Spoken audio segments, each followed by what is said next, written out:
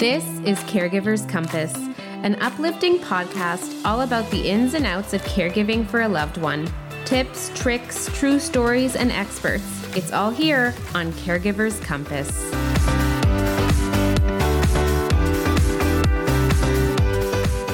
Hello, and welcome to another episode of Caregiver's Compass. My name is Stephanie Muscat. I am a registered social worker and psychotherapist. Please note that this episode is not the act of psychotherapy.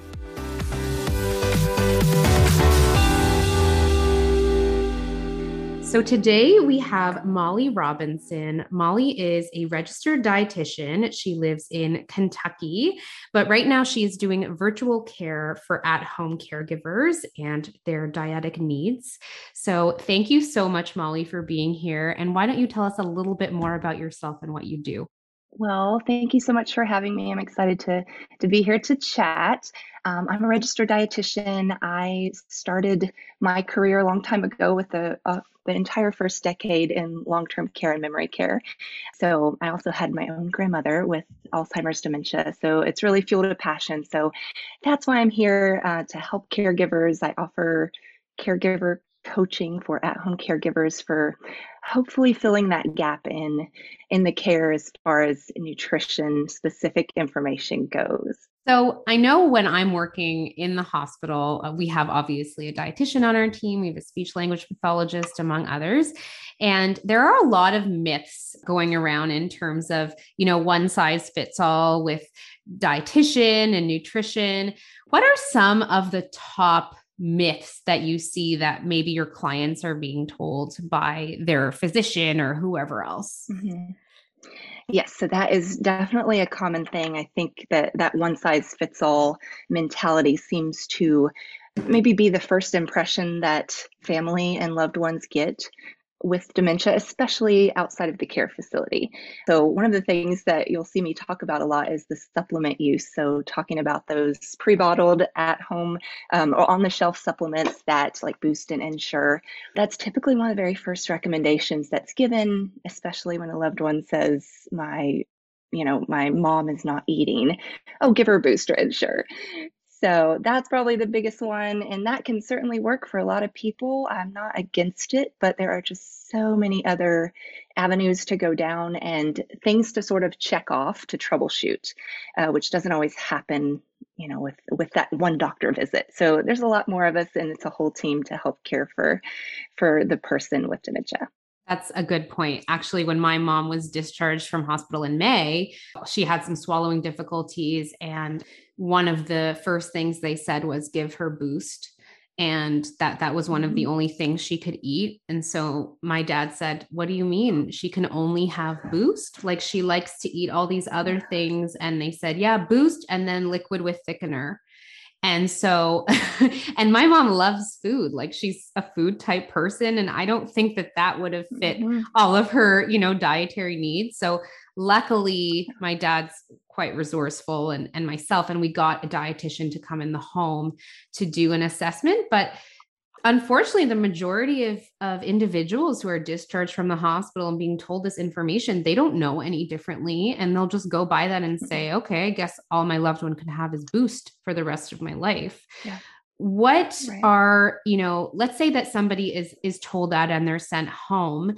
I know you're in Kentucky, but how might they reach out to, a public or private dietitian, let's say in your area specifically, so that they can get other recommendations at home? Right. So first step might be going through the care provider to ask for a referral for a dietitian. All dietitians will be proficient in the nutrition aspect of things, but maybe not all of us have worked in long-term care or specialized in dementia care. So you could ask for the referral, but I would also ask for speech therapy referral, especially if there's something going on with the swallowing. So really both of those professions or disciplines would be useful in terms of a referral.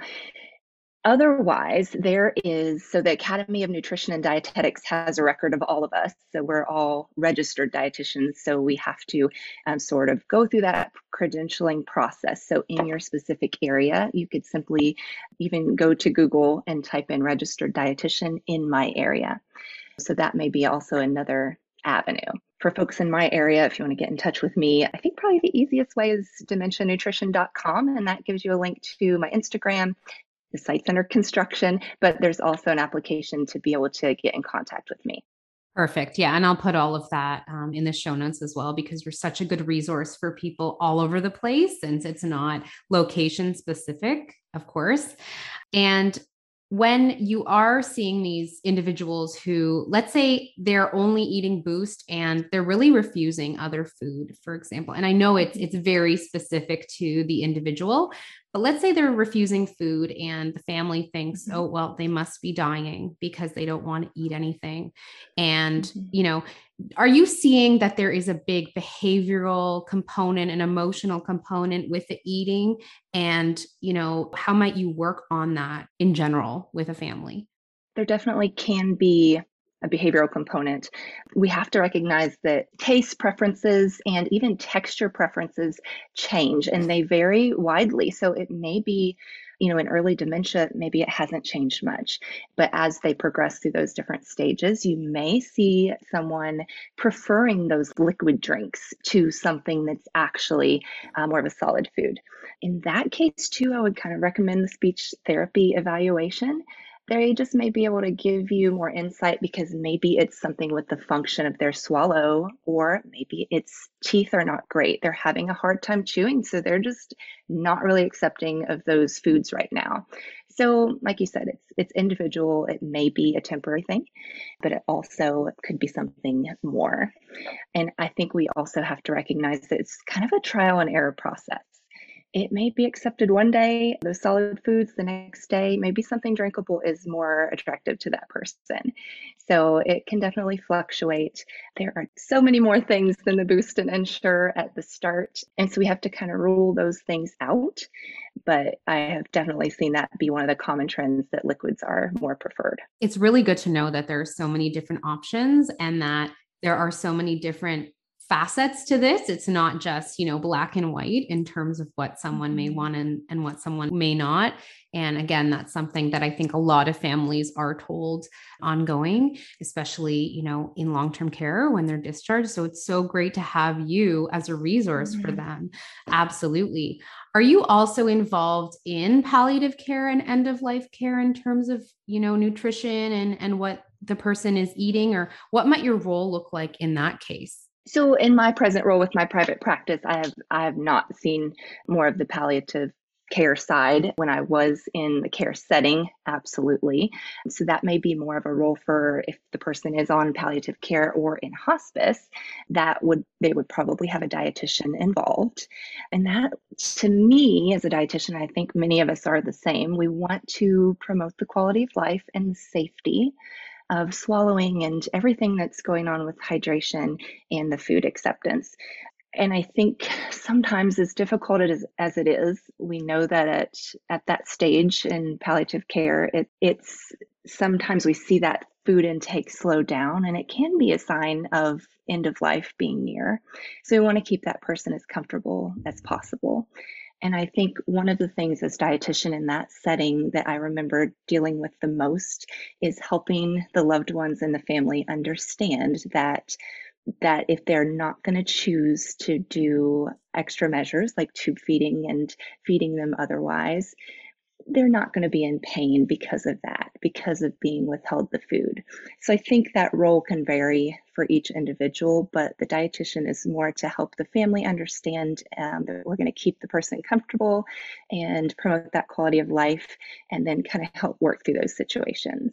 And do you also do virtual care with families who are involved with G tubes and NG tubes? At present, I don't have any clients with that, but absolutely I would be qualified to do that and help.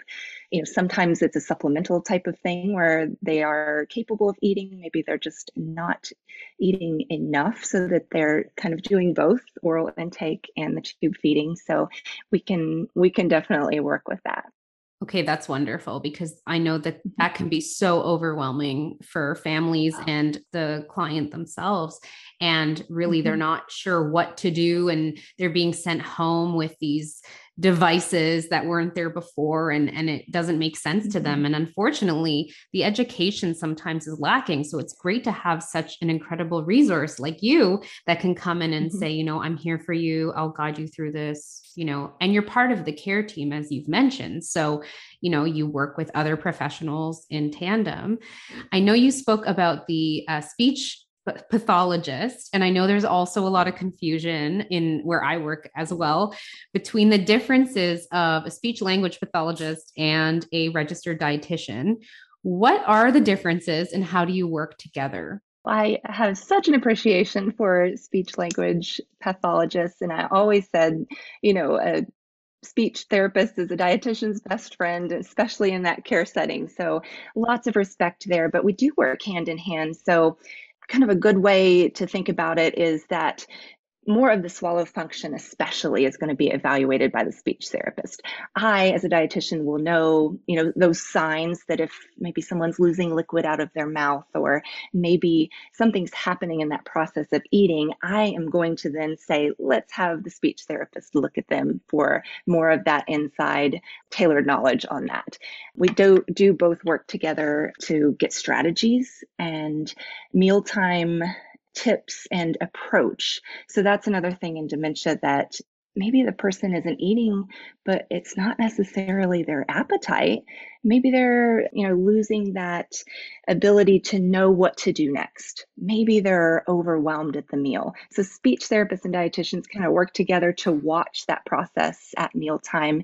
And we're both qualified to identify, okay, maybe we just need a light cue here. Let's tap Larry's hand and say, take a bite, so that we can prompt. So a lot of prompting and cueing, and that's part of the speech therapy process as well. Thank you for differentiating that, but also to explain how you work together. Because again, I think it's confusing for people and not knowing who does what. And it's so important to know. And on that topic too, I think people are confused between what a registered dietitian is versus perhaps, a nutritionist, or they're kind of on the internet looking for someone to help with caloric intake or feeding, and they see someone that got a certificate in some sort of feeding. What is the difference in terms of education, and what are your qualifications versus maybe somebody that doesn't have what you have? So registered dietitians, we have to go to school for a 4-year bachelor degree in dietetics. And beyond that, we will have an internship where we are immersed in different settings to learn, a little bit about everything. And that usually lasts 8 to 12 months for most of us. Now dietitians, I'm grandfathered in because I've been one for so long, but newer dietitians will also have a master's degree. So we can then, after that, we can sit for an exam that we pass nationally, but we have to keep up with that with continuing educations. So each and every year, we have to have a certain amount to keep up to speed on our profession. We will almost always identify ourselves as a registered dietitian. We can also use that term nutritionist. So you may see it as RD for registered dietitian. You may see RDN for that nutritionist put on the end of it. There are certifications for some people. It might just be a month where you can take a class online and call yourself a nutritionist. So that I would be very cautious with. Even someone who maybe graduated with a degree in some kind of nutrition science, they can use that term, nutritionist. So it doesn't necessarily mean that they don't have valuable knowledge and information, but sometimes it is just a certificate. Dietitians can also counsel on medical nutrition therapy. So if someone has diabetes or someone has high blood pressure, hypertension, we are qualified to help that person improve those conditions, whereas maybe a health coach or nutritionist is not exactly qualified for that. Okay, that's good information for sure to differentiate. And as you mentioned before, your college or your certified body, someone can always go to the website and see if the person that they found is actually registered and meets the qualifications and the continuing education. Okay, Yes. perfect. That's really good to know. Molly, this has been such an informative conversation. I'm so happy we had you here. And I think this will be so helpful for everybody listening. I know you mentioned that you have an Instagram, but what is this specific handle and where else can people find you? On Instagram, I am dementia.nutritionist. and the website is dementianutrition.com. So either avenue would get you to me, and we can have a chat if you're interested, just to let me know a little bit more about your loved one and how I might be able to help.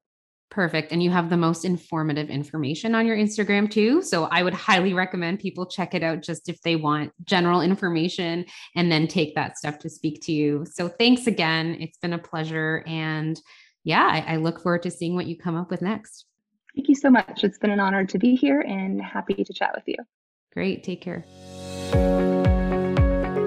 Thanks for listening to Caregiver's Compass.